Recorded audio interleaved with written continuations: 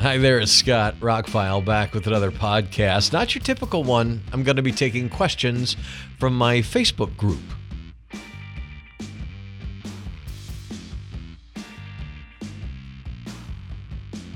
I did this before and it was a lot of fun. I plan to do things like this in my Patreon, which I'm currently starting to upgrade. It's long story short, I'll stay away from that.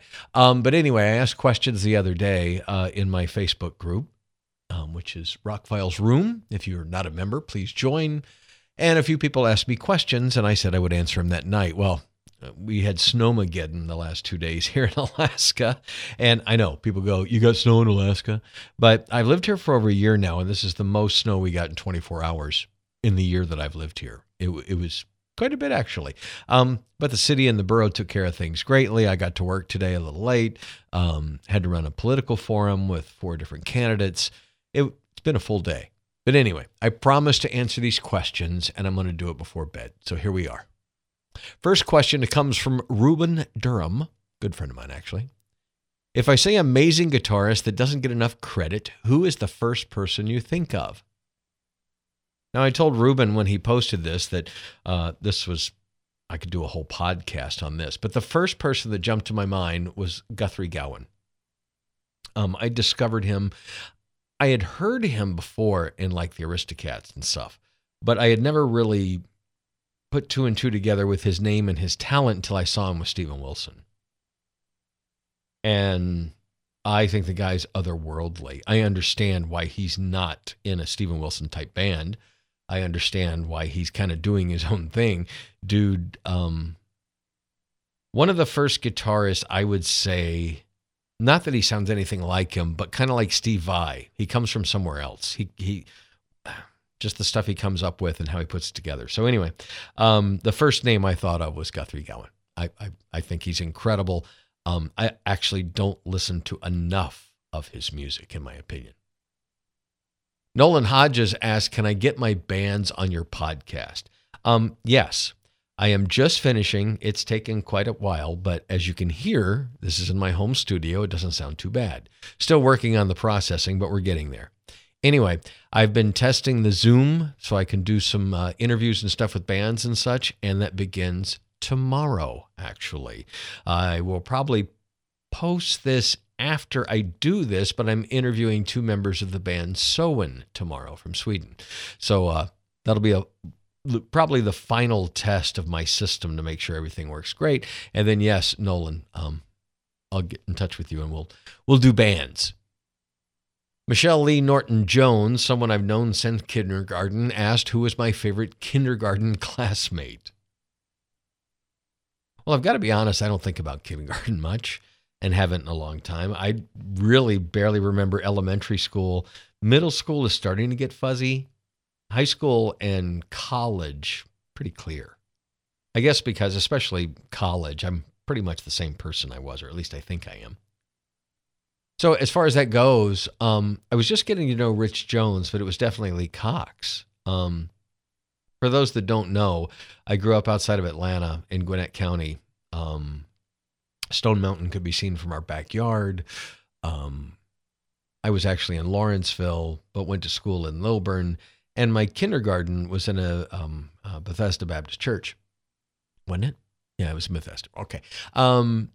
And Lee Cox and I would chase Michelle Norton and Tracy Price around inside and out with these like wooden cars and stuff. Girls still had cooties back then. It was kindergarten, but they were kind of our girlfriends to our boyfriends. And Lee and I would go home and discover music. We were really into music back then. But I knew I was also hanging out with a few other guys that I would hang out through elementary school, high school, up into adulthood. But that's the first one that comes to mind. Michelle was Lee. And of course, I remember you and Tracy clearly. We were like the 4 Musketeers. So today I posted that I hadn't gotten around to doing this yet. It's been a very busy couple of days, but Ruben took another swing at another question. What movie soundtrack introduced you to an artist that you now love, but might have missed otherwise? I saw this afternoon, and it's really racked my brain. The earliest one I can think of is the Bee Gees. I had probably heard them before Saturday Night Fever, but I didn't really get into them till Saturday Night Fever. And then when I went back to albums like Main Course and on back to the early stuff like Massachusetts and all that stuff, I really discovered how great a recording artist they were, a great band they were. So I became a big Bee Gees fan. I can't say I listen to them a lot now, but for a long time, they were one of my favorite bands. Not so much the disco era, but the stuff right before that. I think they were very creative. And it was the Saturday Night Fever soundtrack that got me into them, I would say. Probably not what you were looking for. The first soundtrack I actually thought of, though, not that it answered the question, was the Crow soundtrack. What was that, 94? Something like that. I just remember like The Cure had a song on there that wasn't on anything else. There was Nine Inch Nails on there. There's a few other bands. Stone Temple Pilots, when they were brand new, was on there. That was a one that I got some or had some favorite bands already that had interesting songs on there. That was a soundtrack that stuck out to me.